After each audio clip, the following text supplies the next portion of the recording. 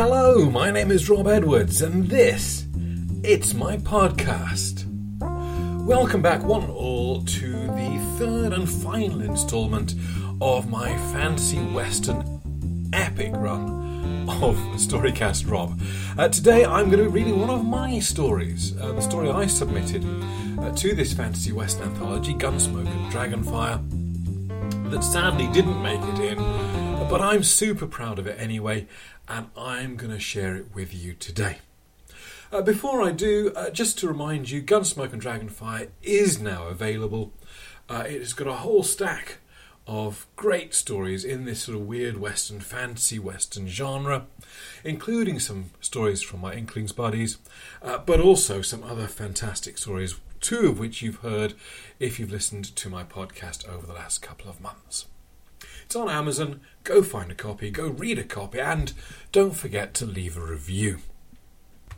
By the way, I am releasing a new podcast for my patrons. You can join my patrons up by going to patreon.com/storycastrob. I'm going to be releasing a new podcast for them, exclusively for them, middle of next week, I think.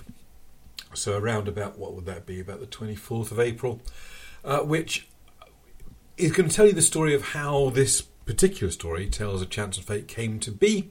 And I'm going to give you a reading of the original version of this story, because this story was something else before it became this.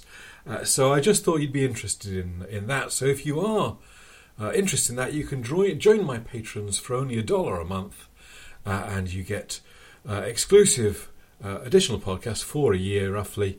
And there are other tiers of benefits where you can get free copies of books and even a signed copy of paperback every year if you join the top tier. But anyway, enough of that. That's not really why I'm here today. I'm here to read you a story, so let's get on with it. Here we are. Tales of Chance and Fate by Rob Edwards. Turn around, old man. Jack shuffled to a halt, hands plunged deep into the pockets of his winter jacket. The cold wind found the gap between collar and hat, no matter how he hunched his shoulders. And now this interruption. The voice was young, high-pitched, a young goblin, probably. There were a few goblin homesteads on the outskirts of town, but he didn't know any of them personally. "Run along home, kid. Evening's drawing in, and it looks like snow. Ain't neither one of us wanted their corpse to freeze before the box makers can fetch it." The few other people on the street made themselves scarce. The age of high street jewels was over and not missed, but recent enough that memories persisted. Jack shut out the sound of slamming doors and shutters, concentrated on the space behind him where the goblin still waited. A shuffling of feet. "I'll shoot you in the back if I have to, but I don't want to shoot the wrong man. Turn around." "You fixing to kill someone in particular, then?" Jack felt the call of fate. Less common in recent years, but still too familiar. He pushed it aside. That wasn't the way. "I gotta kill Jack King. Now show your face." "Jack King? Ain't he a gambler and gunslinger, last gun standing from over 100 shootouts and duels? If I was him, what makes you think this ends well for you?" "Just turn around, please," the goblin said. "Sure thing, kid." Jack tottered slowly around, pulled his hands free of his pockets, pushed his jacket around the irons on his hips. His hands may be wrinkled and spotted with age, but they knew this move of old.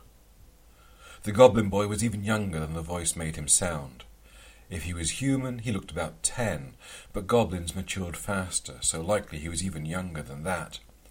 His clothes were homespun but well made, a successful rancher's son then. The boy goggled at the pistols on Jack's hips. Fate on his right, chance on his left.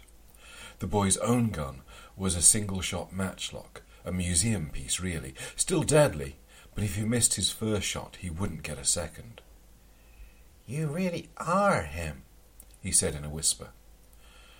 "Go home, son," Jack said, not unkindly. With a shaky hand, the goblin raised his gun. "Sorry, mister." "I know," said Jack, hands a blur. 2 pistols barked, the matchlock and Fate, the retorts simultaneous. Powder smoke enveloped the goblin boy, but Jack's pistol fired clean. The goblin child whimpered. "Seems we both missed," said Jack. He shifted his grip, levelled Fate at the boy. "Go home, son." The goblin fled. Jack holstered Chance, took a few steps forward and stooped. He picked up the ball and the bullet, embedded in each other, pocketed them. He worked hard, so most people thought of him as a newspaper man with a past, than as a famed gunslinger. He didn't want rumours like that circulating again. Pain burned in his right hand, shooting needles up his arm. Not here. Stumbling, he ran up Main Street, Fate in hand. His office key was clumsy in his left hand, but it turned in the lock on the 3rd attempt. Downstairs, the night staff were coming on shift, only a few, enough to get the print run set for the early morning. 1 staffer on standby in case any news happened overnight. A far cry from when Jack used to run the press himself and defend it time to time. Nobody came for the printing press these days but his reporters, Jack himself. People could get right riled up when you told the truth about them. But they hadn't run a story about goblin homesteaders in months. Why come for him? The question wasn't enough to distract him from the agony snaking up his right arm. Jack collapsed into the chair behind his desk, slammed the back of his hand on the blotter. Fate was cold and heavy. His fingers curled around the engraved hilt. Frost crackled around the barrel tip as it touched the paper on his desk. Jack took 3 rapid, deep breaths, bracing for the pain, then with his left hand pulled his right little finger from the butt of the gun. Flesh ripped. Jack clenched his jaw, his eyes filled with tears. Waves of pain rolled through him. 1 down. 4 more to go. The process left him sweating even in the cold of his office. When at last it was over, his palm and fingers were pink raw. Blood trickled down his lifeline from where the skin had split at the base of his thumb. Fate lay pristine on his blotter. No mark on it, all 6 rounds chambered, despite Jack never reloading. No sign it had been fired today, no trace of the flesh it had demanded. Jack flexed his hand, adjusting to the pain. The wound would heal over quickly, he knew, but the pain would linger. There was always a price for defying fate. "Damn you," he muttered. Then in one swift movement, he scooped up the pistol, slid it back into its holster. There was a knock at the office door. The shadow in the glass meant it was his night manager, Timley. "Boss, you okay? We heard some weird noises from up here. Abtaxis reckoned you was singing, but 'tweren't no song I ever heard." "Come on in, Tim." The door opened, and Timley stepped into the gap. The dwarf was, as ever, impeccably groomed. His short red hair waxed into a severe centre parting, his long beard parted into 2 neat plaits, arranged to frame his bow tie. "Evening, boss. You're here late. They throw you out of the saloon for your singing?" "Cheek. No singing. Just a little cramping in my hand, an old injury, legacy of a misspent youth." "Best kind of youth," said Tim. "I shall leave you to it. Press ain't going to prep itself." "Thanks, Tim. Oh." Tim paused, door half closed. "Have we run any goblin-related stories of late?" Jack asked. "I'm trying to recollect, but don't recall any." Tim thought for a moment. "Nothing much interest, no. We did a piece about that goblin medicine seller that was in town t'other week, but nothing else that I'd call goblin-specific. You have something in particular in mind?" No, that's fine, thanks. You have a good night. I'm away home soon." Before he went, though, the evening called for a little thinking time. Jack pulled open his desk drawer and grabbed his thinking bottle and a shot glass, a splash of whiskey to set him right, take the edge off the hurting. The article they'd published about the medicine man hadn't been too bad. Jack had peddled his fair share of coloured water back in the day, and while people deserved to be warned, he had a soft spot for the act. The goblin had had pretty good patter, as he recalled. The article hadn't been complimentary, not exactly, but he couldn't see anyone getting fired up enough about it to come gunning for him. Not enough to send a kid to get shot. He fished the ball and bullet out of his pocket, turned them over in his hand. It didn't make sense. He would send a reporter to the homesteads tomorrow to ask some questions. He dipped a pen in his inkwell and scrawled himself a reminder on the blotter. The scrawl was even more unreadable than normal, thanks to his injury, but he'd remember. He stood, put the whiskey bottle back in the drawer, put the bullet in the now empty shot glass. It clinked as he put the glass away too. A keepsake at the bottom of the drawer caught his eye. An old pamphlet. A very old pamphlet, one he'd turned out of his original hand-cranked press. Jack King in Cowboys on Engines. The wood-cut picture in the top showed a figure standing on top of a train, firing twin pistols into a group of bandits trying to storm it. "Mr. King, there's more over this side," Red shouted. "Hold them off a little longer, Red," I called over my shoulder. "Don't worry, I'll get us out of this." I sighted down Fate's barrel, no time for distractions now. I had to make it count or we wouldn't get out of this. If Red replied, I didn't hear him. The train swayed around the bend. I adjusted my grip to compensate. Now. I squeezed the trigger and Fate roared. The switch lever juddered. Not enough. Rough hands grabbed at my collar. The first of the bandits had made it into the roof. I tucked my chin in and rolled forward, stretching one leg out as I came out of the roll to brace against the safety rail. I couldn't afford to get thrown free. Without looking, I swung my left hand back behind me, pulled the trigger on my Colt. I couldn't be sure of the hit, but Fate was needed elsewhere. One last shot. Fate kicked me in the hand, but the shot was good. The switching lever rocked back, and as the engine hit the points, we swung out onto the bridge spar. Most of the bandit force was yet to make the train, and they wouldn't be able to stay with us while we crossed the ravine. I'd cut the potential enemy force by half at least. "Mr. King!" I rolled again, coming up, facing back along the train, guns outstretched. There were a dozen bandits on the train roof with us. I'd stopped more joining, but the force already here was overwhelming. Red was swamped. "Don't worry, old friend, I'll be right there," I said in my calm, rich voice. "I've got this." 3 of the bandits were advancing towards me. Their tread was careful and slow, perhaps because of the sway of the train, perhaps because they feared me. One tripped as he stepped over the body of the man I'd killed a moment ago. I steadied my breathing, just like the shaman of the Chula-Nakar taught me. Concentrated on my surroundings, the creaking of the train, the roar of the engine, the heartbeats of the bandits. The wind picking at my hat, the squeak of a steel bearing off to my left and closing fast. I grinned. "I'll be right back, boys." I leapt off the side of the train, catching the arm of the mail hook square in my chest. My momentum carried me on and around, and the arm swung wildly on its axis. I pulled Fate awkwardly horizontal and squeezed the trigger. One of the bandits fell back off the train, and my wild ride got wilder with the recoil. As it swung back around towards the train, I was coming up fast on the bandits, pistol-whipping Red, half a carriage away from my starting point. I introduced the bandits to my boots, and the force of the blow tumbled them off the train and into the ravine. "Mr. King! Thanks!" I thumped Red on the shoulder. "I told you. We've got this." At least he was a better writer these days. A line switch, a bridge over a ravine, and a mail hook. At least one of those made no sense next to the other 2. And as for Red... He slammed the drawer shut. No. Time to go home. The evening was even colder now. Jack's old bones protested at being out in it, but would have protested more if he'd slept in his office chair. Again.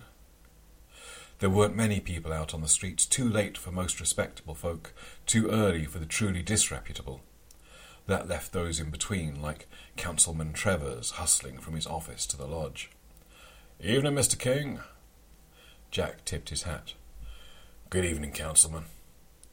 time was, a man like Trevor's wouldn't have known him, wouldn't acknowledge him, not unless he had some problem that needed fixing. Jack was trade now, a newspaper man.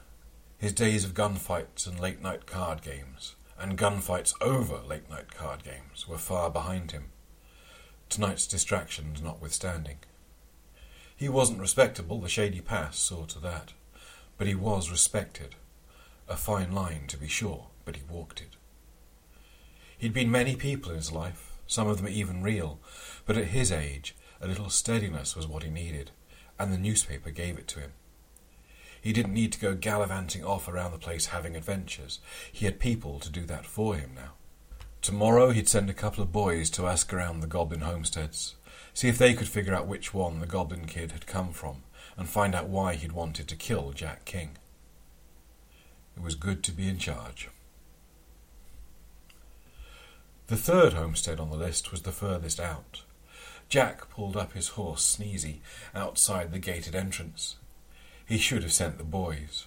Morning was no warmer than last night, and while his writer's brain informed him that the fine dusting of snow created a sense of quiet change, a difference that heralded an ending, his more practical leanings knew it meant the ground was hard, treacherous underfoot, and would turn to mud once the sun was high enough in the sky to melt the snow. The Goblin whose homestead this place was called Bisney. He'd taken over from a human farmer who'd upped sticks and headed west. The sign over the gate still read McNair's Farm, though somebody had made a half-hearted attempt to paint over McNair with green paint. So, if you squinted, it read Bisnair's Farm. Jack nudged Sneezy into motion again, ducking under the sign as he passed through the gate. The place was quiet. Jack had lived most of his adult life on the frontier, and farms were the frontier's life. But that didn't mean he knew anything about farming. He'd ridden one cattle drive, but otherwise he left the farming to those who knew anything about animals or plants. What Jack knew was people, and that's what was lacking on this farm. Nobody out in the fields. Sneezy passed a fence that needed repairing, and nobody was out fixing it. A farm like this couldn't risk losing what little livestock it had just because of a broken fence. Jack brushed his long coat clear of his guns. Something was wrong here. He pulled Sneezy up in front of the main farm building and dismounted, draping the reins over the hitching post, but didn't tie them. "Stay here, girl," Jack told her. He pulled Chance from its holster. The farm door opened. An adult goblin stood in the doorway, green skin, long nose, untidy black hair under his derby. He carried a shotgun, the size of him, but it was pointing at the ground, not at Jack. "Mr. Bisney?" Jack asked. "Yep." "Good morning. I was wondering if you could—" "You Jack King, then?" "I am." "You'd better come in. You can put your gun away. You won't need it." "Sure." Jack holstered Chance, confident in his quick draw if it came to it. Age had dulled many things, but not that. Not yet. The smell in the kitchen was overpowering. Goblins got a bad rap for being smelly, but they couldn't help their biology. It looked, though, as if Bisney's whole family lived in the one room, and the concentration of goblin scent-off of the whole goblin clan was staggering. Jack's eyes filled with tears immediately, and though he tried to stifle a coughing fit, it was futile. By the time he'd finished, his sides ached and his throat was raw. Jack felt safer, though. If Bisney wanted him dead, he'd just had ample opportunity. Jack blinked until his eyes cleared enough to make out his surroundings. The walls were lined with slings and hammocks for the younger children, with piles of dirty hay on shelves for the older ones. The adults slept at ground level. 6 piles of sacks at the far end served double duty as beds and food storage. To Jack's human eyes it was filthy and disgusting, but if he'd learned anything from his time with the Chulanakar, it was that different cultures had different values. "Nice place, Mr. Bisney," Jack choked out. The goblin jerked his head in a nod. "Not much, but it's home. This is my wife, Slizzy." "Charmed," said Jack with a bow. And you met our eldest, Chip. Chip. The goblin boy from the night before stepped out of the crowd of children. Morning, Mr. King. Sorry and all about trying to shoot you. It's quite all right, Chip. It happens more than you'd think. I was hoping maybe you could tell me why, in this particular instance. Bizney reached up and put a hand on Jack's elbow. Let's take a stroll, Mr. King. Sure. The goblin clearly had something to say, but Jack knew better than to rush him. Snatch at a story when it's willing to come to you, and you could crush it. Sometimes you had to let it have its head. Bizney led Jack outside again, past Sneezy, the woodpile, then angled towards the back. It was a fine place, Bizney said, and we was lucky to find it. Sort of place you can really make a life. I'm no expert, but it does seem a nice parcel of land. Yep. Wondered why the McNairds would leave it. Don't want to know more. The backyard was uneven, lumpy even. Under the snow, Jack couldn't see what the lumps were, some sort of planting arrangement maybe? They were large and uneven, and there were dozens of them. Bizney had them stop at the first of the lumps, dusted snow off the near end, to reveal a face. Jack took a step back. What? I didn't kill him, Bizney said. What's going on here? Jack looked across the yard. Dozens. What are they doing here? Nothing much, if and we don't try to move in numbers. That's not what I meant, said Jack. He knelt by the body. Whoever he was, he'd been dead for weeks, months maybe. He had been human, heavy-set, in his 40s when he died, but decay had hollowed him out. His skin was grey and waxy, sunken in. His milky eyes were open and stared sightless at the sky. Tentatively, Jack brushed more of the snow away. A bullet in the chest is what had killed him. The messy injury was unmistakable. But what was also unmistakable were 6 more divots in the corpse's chest, more bullet holes. But these were tighter, like the shock of the bullet hadn't spread. Bullets fired into a corpse. Jack backed up, feeling a cold that had nothing to do with the snow. He'd seen this before, a long, long time ago. Mr. Bizney, what happens if you do try to move in numbers? You wouldn't believe me if I told you. Jack gripped the goblin's shoulder hard. Tell me. The dead walk, Mr. King.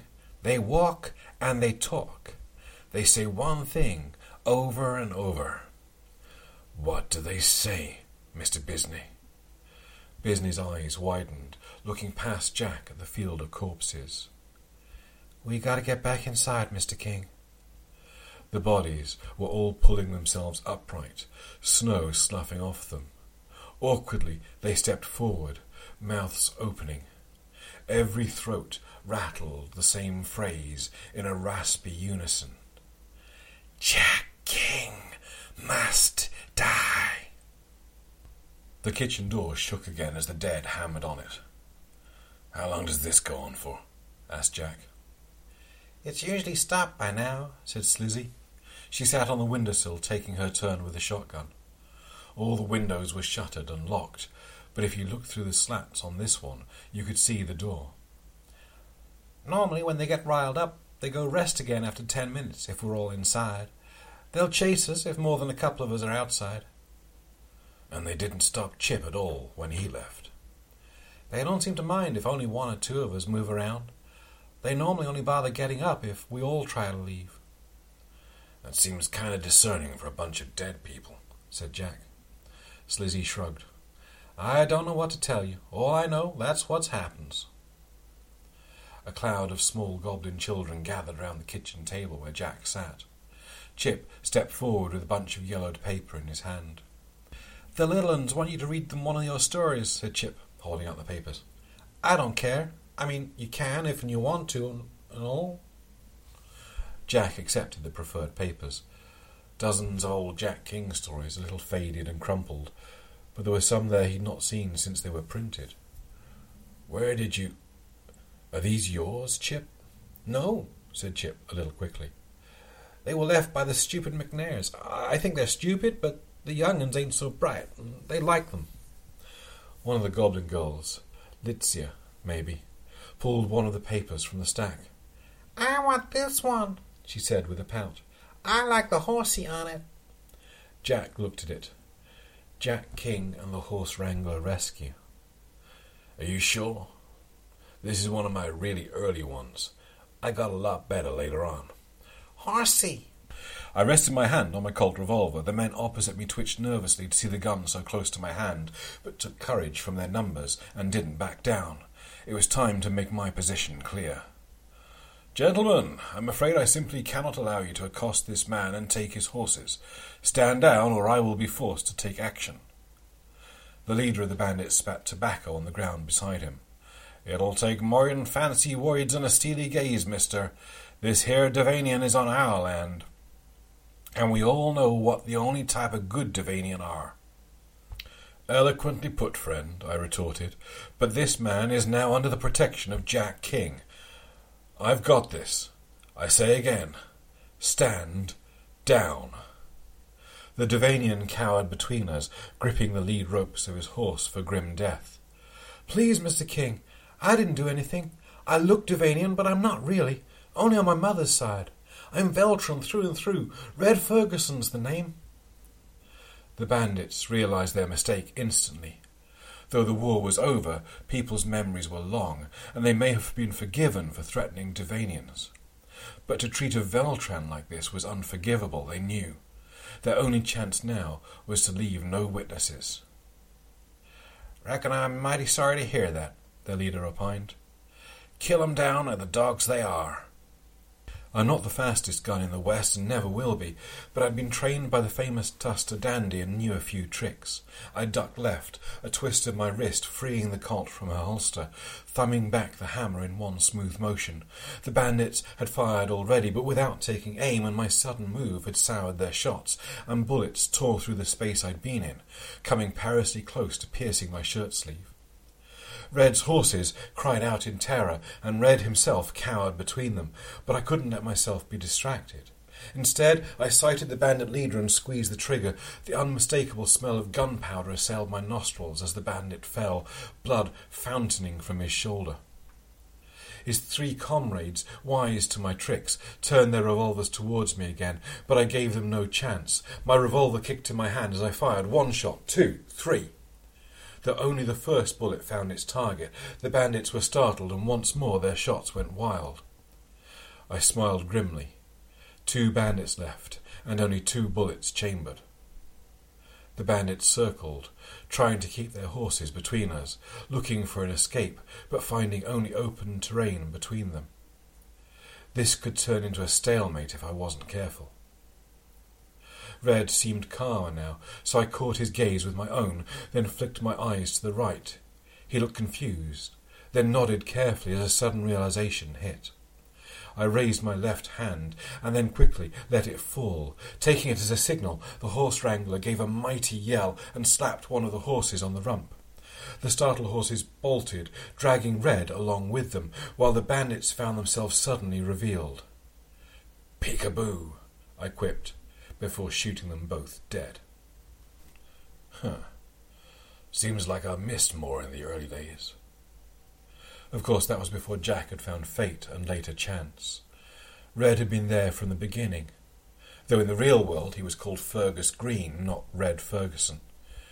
Young Jack had been so vain, changed all the names in his stories but his own. Would have been much better if he'd changed that too. Poor Fergus. Wait. Jack snatched back the pages, riffled through them. Not here. Chip, is this all there was? Did you find one called Jack King in the Minds of the Dead? I don't think so. Another thump as the dead outside battered at the kitchen door, but this time, with a protesting cry, the wood split. The door still held, but it wasn't going to last forever. Was it here in the house? Quickly, show me. Chip nodded and ducked further into the house. Business clan slept in the kitchen, lived in the kitchen, but used the house for storage and workrooms, not for living quarters. It was the goblin way. They found sleeping alone difficult. The smell lingered throughout, but Jack was grateful that it lessened once free of the concentration of the kitchen. "What's so important about this story?" Chip asked as he ran. "It was where I found this." Jack tapped Chance on his hip. "In a mine full of dead things just like these. Maybe they're angry I took this gun. Maybe it's something else. Fergus. But if we can find that story, maybe we can find something in it that will tell us how to stop them." "In here," said Chip. Jack's heart sank. The room was small, but stacked high with junk. Everything that the McNairs hadn't taken with them, and Bisney had no use for, had ended up in this room. Desks, chairs and tables bowed under the weight of knickknacks and broken farm equipment, ledgers, papers and unrepaired clothes. Food scraps and trash Jack couldn't name completed the picture. If the one paper he needed was in here, they would never find it in time. Goblins were famed hoarders, and while Jack didn't like to judge a people by their cliché, another lesson from the Chulanakar, Bisney was doing nothing to dispel it. Chip's face split in a grin that only a goblin could pull off. "Don't worry, Mr. King. What is it you always say in your stories? I've got this." With a whoop, Chip leapt into the trash pile and vanished from sight. Jack swept a chair free of the junk and sat. He'd had a busy day, the like of which he'd not had in years. They were more tiring than he remembered. He pulled a kerchief from his coat pocket, dabbed his forehead. "If it helps, the woodcut at the top was a tombstone, I think." Poor Fergus. Chip resurfaced a piece of paper in his hand. He looked at it in the light. "Jack King, an ace looking for a queen." "No, not this one." Jack flushed. "No, not that one. Give it here. I'll take that." That was a more experimental piece and probably not suitable for kids, not even goblin ones. "Maybe if you'd tell me the story while I'm looking, Mr. King. Even if it's not here, maybe you'll remember something." "Not a bad idea, Chip." Chip dove back under while Jack closed his eyes to think. "We'd just parted ways from Jean. I call her Jane Ballard in the stories. So it was just me and Red. We'd heard rumours that Fate had a twin, and Red was keen to find it. He liked the idea of us both having magic guns. We chased down rumours and legends. There was a treasure map at one point, though I don't rightly remember if I made that bit up. Legend said the last owner had found the deepest, darkest place he could and thrown it in. We were never clear why. In the end, we reckoned we'd found the right hole, and we had, an abandoned mine, out Vosper Tramis way. It took some doing, but we got down there and found this thing, lying on the ground, surrounded by dead folk." Jack's fingers curled around Chance's grip. The memory was strong, even now. "I grabbed Chance, and we took 2 steps back towards the winch to get us back to the surface, when the dead folk all stood up. Frightened the spit out of us. Out of Red. Us. Damn it, the truth kept getting in the way of the story. We hightailed it, double quick, but them dead folk stayed with us, and shooting did nothing. Slowed 'em down a bit, maybe. But they just kept a-comin'. They tripped Fergus at one point. He dropped his gun, vanished into the dark. We had no time to look. I tossed him Fate, and we rushed on. I made it to the winch first, hopped in the lift basket, cast off. Fergus, Red, he was right behind me." The story got harder to tell here. Fergus had fired 2 last shots with Fate, then grabbed the edge of the basket. He had to drop Fate on my feet to get a good grip, but even as I started us up the ropes, some of the dead folk grabbed Red's legs. We were too heavy. The counterweight wasn't enough. We weren't going nowhere. Without thinking, I leaned over, sighted the arm of one of the dead holding Red down, and pulled the trigger. It was the first time I'd fired Chance. Thought it would be like Fate, but... Fate, you point that at something, it all but begs to take the shot. If someone is meant to die by gunfire, fate's keen to do the deed. The trick with fate, sometimes, is getting it not to shoot, or to shoot something else. Defying fate costs. Always. Jack flexed his still tender hand. But chance is different. Still don't know I really understand its rules. Certainly not then. Chance don't always hit what you're aiming at. Jack had thought the first shot was a fluke. A bullet ricocheted off something and the basket had swayed. He'd thought nothing of it, just fired again. The second shot struck not the dead folk clawing at the basket. Instead, Red gave a yell of agony, and his grip on the basket failed. That first shot must have hit something in the winch mechanism, some safety thing maybe, because suddenly I was hurtling upwards, and though I pulled at every rope I could reach, I couldn't slow my ascent. Red's death throes cut off before they faded below me. I don't know that I wrote it quite like that before, but that's the truth of it. He'd shot his best friend. It hadn't been on purpose, but that didn't help ease the memory. Chip climbed out of the trash pile, came and hugged Jack's leg. Jack patted him on the head. Thanks, son. It was a long time ago. I'm sorry, Mr. King. If that paper was here, I'd have found it by now, Chip said. Does this mean them dead things are gonna eat us? Jack was exhausted. Don't you worry, Chip. I've got this. From up in the rafters, Bisney called. They're coming again, and they got a battering ram. The retort of his matchlock was loud and probably futile. We better go help your ma, Jack said, and let Chip help him to his feet. Back in the kitchen, the kids all huddled in a corner, grandparents and farmhands to the front, shielding the young. Slizzy stood in front of the door, shotgun to her shoulder. She flinched at each thump of the ram against the door. Weak winter sun glimmered through cracks in the wood, cracks that breached further with each thump. Slizzy, said Jack, get your kids out of here. Up into the roof, maybe. These things don't climb well, as I recall. No, squeaked Litzia from the pack. The children stay, said Slizzy, not looking at Jack. Goblins are stronger with their family around them. It's our way. Live together, and if necessary, die the same way. Bisney followed Chip and Jack into the kitchen. My wife, Mr. King. She's the strongest woman I know, and no mistake. But Jack had nothing to add. Without another word, he stepped up behind Slizzy, pulled Fate and Chance from their holsters. The irons felt odd in his hands, cold, lifeless, like normal guns. Here at the end, perhaps their magic had abandoned him. The kitchen door splintered, enough now to see half the head of a dead woman beyond. Jack levelled Fate and put a bullet in the thing. She fell away.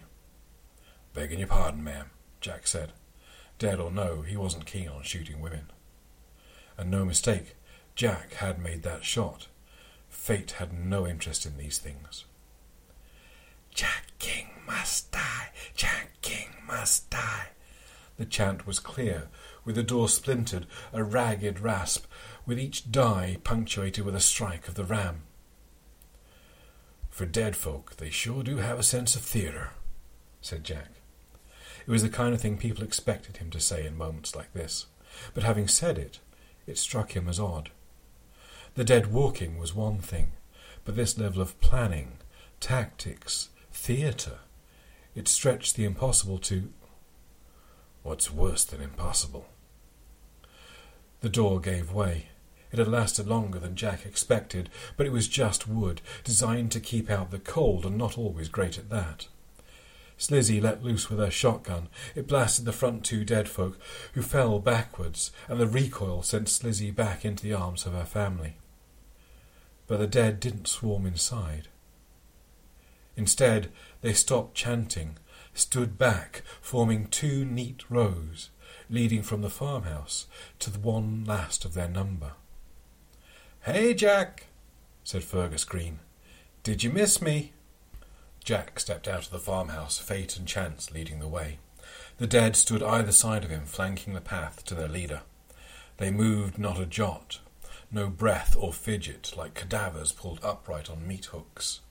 Without their chant, they were also completely silent, uncanny and disturbing. "Been a good few years, Jack. You got old," said Fergus. "Old and slow. Hurry it up, old man. I don't have all day." Fergus looked no older, like he hadn't aged a day in 30 years, but that didn't mean he looked well.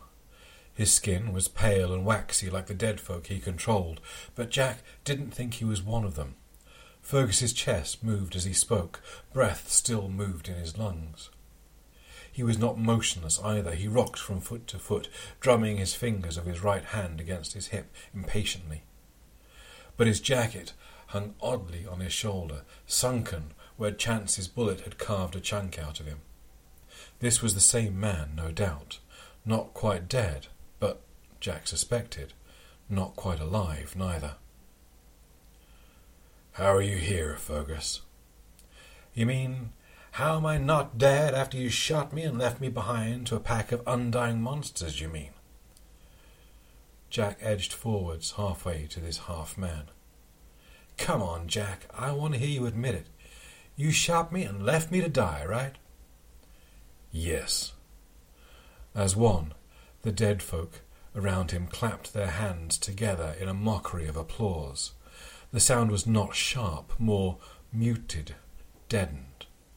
"Well done, Jack. It takes a big man to admit he's a goddamn betraying, murdering son of a bitch. Guess you done grown up a mite. We're here to put a stop to that, too." "Yeah," said Jack. "No thanks." He sighted on Fergus's head, pulled the triggers on Chance and Fate, together. Click, click. Fergus chuckled, a cold, dry sound. "Fate's no interest in me any more, old friend, and you had your one chance with me back 30 years ago. You blew it then. You never understood what you had, the power you wield, and you did what with it? Turned it into some penny dreadful freak show? You enjoyed my stories back then, brought you fame, coin, and women, as I recall, and earned me a heroic death when the faithful tag-along sacrificed himself to save the hero. That's how you wrote my murder, right? Don't lie, I've read it. Read all your fairy tales since your betrayal. They fed me, kept me alive. My hate kept me strong." Fergus sagged, and two of his dead folk moved to flank, each taking an elbow to support him. "What's wrong?" Jack asked. "What's wrong? What's wrong?" Fergus's voice dripped venomous contempt. "You murdered me, that's what's wrong. Oh, it's taken a few decades to stick, thanks to some quick thinking and dark magic, but it always ended this way. Couldn't let you get away with it, not until I'd confronted you about your lies." He threw off his support, took an unsteady step towards Jack. "And now I have. Goodbye, Jack." The dead dug their nails in, pulled at Jack's arms. One leaned in to bite. "Wait!" Jack roared. "You haven't told me how you survived. Give me that at least. Let me understand how clever you are." "I'm not an idiot, Jackie boy. You'd say anything to take another breath. That's why I'm taking it from you." Cold, rotten teeth scraped across Jack's skin. Blood welled up where ragged nails clawed at him. His shoulders burned as other dead pulled at his arms, trying to tear him apart. Jack groaned. "At least it'll be quick." "Quick? I've been dying 30 years. You think you get a quick death?" "Oh, I know you're playing me again. Seen you run your scams on everybody from coast to bloody coast. I'm not fooled. You never fooled me, not once. But you also happen to be right. Let's keep this slow while we can." The pull on Jack's arms loosened. The dead moved their teeth away. "You want the story of how I survived? You have to know why we were even in that damn mine. That was all me. I was sick of you and your magic gun that never missed. You were the hero of those damn stories because you lucked into that magic toy. By right, it should have been me, not you. I knew it couldn't be unique. I spent a year chasing down stories of other magical guns, and then I found the story of Chance. Fate only shoots people who are destined to get shot. Chance? That lets you shoot at whatever you need to shoot, even if you don't know it. Imagine that kind of power. Fire a gun in a crowd and hit the guy who means you harm? I needed that kind of power. It took a month of hints before you took the bait. For a while there, I thought I was going to have to hit you with a stick before you got it. I didn't tell you everything, of course. I knew there were supposed to be guardians. If I was lucky, they'd do for you, but if not, I'd still come out a winner. But when we got there, you claimed Chance for yourself? Greedy as ever, Jack. I should have guessed. When the dead chased us, I had to throw my gun away before it even occurred to you to give me one of the magic ones, and you still gave me the wrong one. It was Chance I wanted, but fate had other ideas. But fine, I'm adaptable. I could work with that. And then you put a bullet in me. Chance must have thought I meant you harm. I fell back, but the dead stopped attacking me the moment you vanished above us. It was Chance they guarded, and with the gun itself gone, they turned to guard in the one fragment they had left. The bullet you put in me. That's right, Jack. You not only failed to kill me, but your betrayal gave me the key to my survival. And my own army, too. I learned the magic of that place, learned to survive, clawed my way out eventually, and brought my army with me. Let Mr. King go. Chip, stay back. For the first time, Jack struggled. He pulled one hand free at the cost of a deep scratch across his wrist. Blood splattered across the snow. Jack stamped on the foot of one of the dead who held him from behind. He drove his free fist into the face of another. The blow lacked the fire of his youth, but he still remembered how to throw a punch. The dead man's head rocked back, but it showed no other reaction. No cry of pain, no change of expression, just implacable silence. More dead swarmed in. Two of them grabbed Chip, scooping him up off the ground, mindless of the kicks he levelled at them. The others piled on Jack, driving him to the ground. "You got yourself a new tag-along?" asked Fergus. He shambled up to Chip, one foot dragging behind him. "Bit of a greenhorn, wouldn't you say?" Jack tried to reply, but the weight of bodies made it hard to breathe, never mind speak.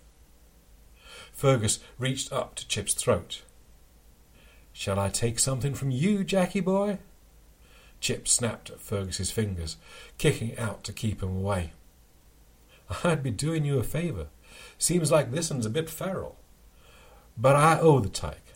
I let him run to town, figured he'd fetch you. Dead men walking, innocent ranchers in trouble, like catnip to a hero type like you. The mighty Jack King to the rescue." "He tried to kill me," Jack attempted to say, but his mouth was full of mud and snow. "What was that?" "Speak up. 30 years I've been waiting on this. 30 years with only these guys to talk to, and all you can do is mumble. For shame." "Oh, let him up. He can't do any harm now." Silently, the dead withdrew. Jack stood, dusted himself. The cut on his wrist should hurt more, and that worried him. It was painful to stoop to collect his hat, but he didn't plan on dying badly dressed. "I said, Chip tried to kill me yesterday evening. He heard your dead folk talking and figured if he did the deed, they'd go away."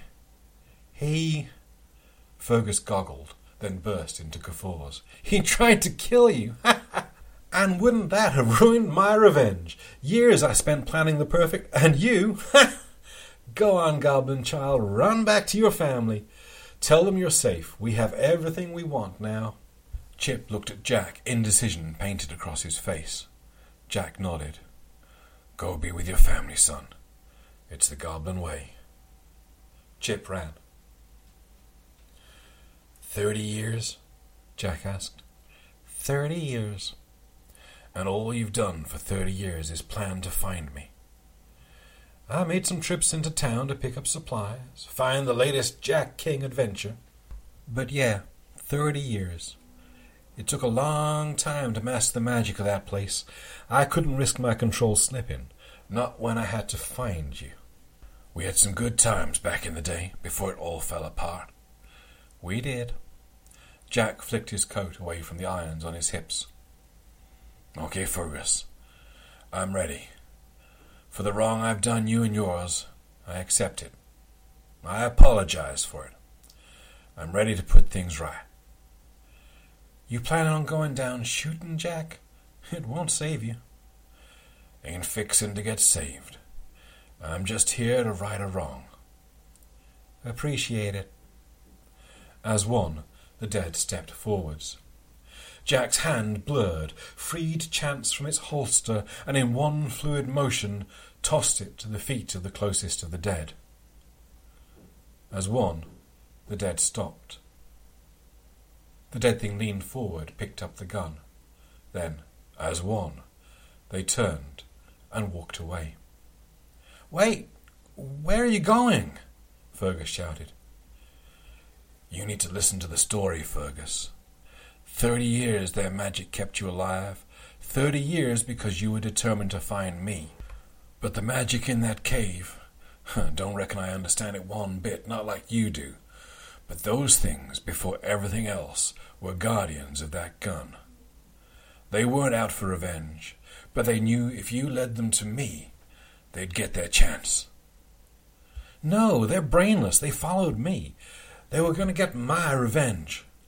Fergus's breathing became more laboured with each protest, gasping for air. His breath rattled in his throat. I'm not the man I was back then, Fergus. I carry the guns because I'm frightened what someone else might do with them, not because I need them. I was quick to the gun back in my youth, a man of action blazing a legend across the West. But I've set them aside. My words don't serve my legend now, and they're stronger for it. You're still the same petty man you ever were. But I'm sorry. I think, if I'm right, that's about to change too. Fergus bent over, hacking out a coughing fit. You talk too much, old man. You always did. I'll get my... And Fergus stopped, turned, walked away, following after the other guardians of chance. Jack doffed his hat. Goodbye, old friend. I'm sorry. And there we go, another story done. I really hope you enjoyed that. I am super proud of it. I think there's some really nice ideas in there, and the sort of playing with storytelling concepts. I don't like saying nice things about what I've written generally, because it always comes off as a bit kind of whatever. But yeah, I'm pleased with that one. I'm pleased with that story. It will eventually find its way into a book. If Diane doesn't do a follow-up to her Gunsmoke and Dragonfire, it will probably end up going into my annual anthology of my stories from the podcast, like Mic Drop was last year. So at some point you will see this in print as well, but I hope you enjoyed it in podcast form today. I will be back next month with another story from me. Oh, I'm going to have to write something. Oh, it's been quite nice having to just read stories from other people the last few months. I'm going to have to write something again. Gosh, wow. Okay, I must get onto that. But anyway, that's a worry for me for another day. I really hope you enjoyed that today, and I will catch you next time. Cheers.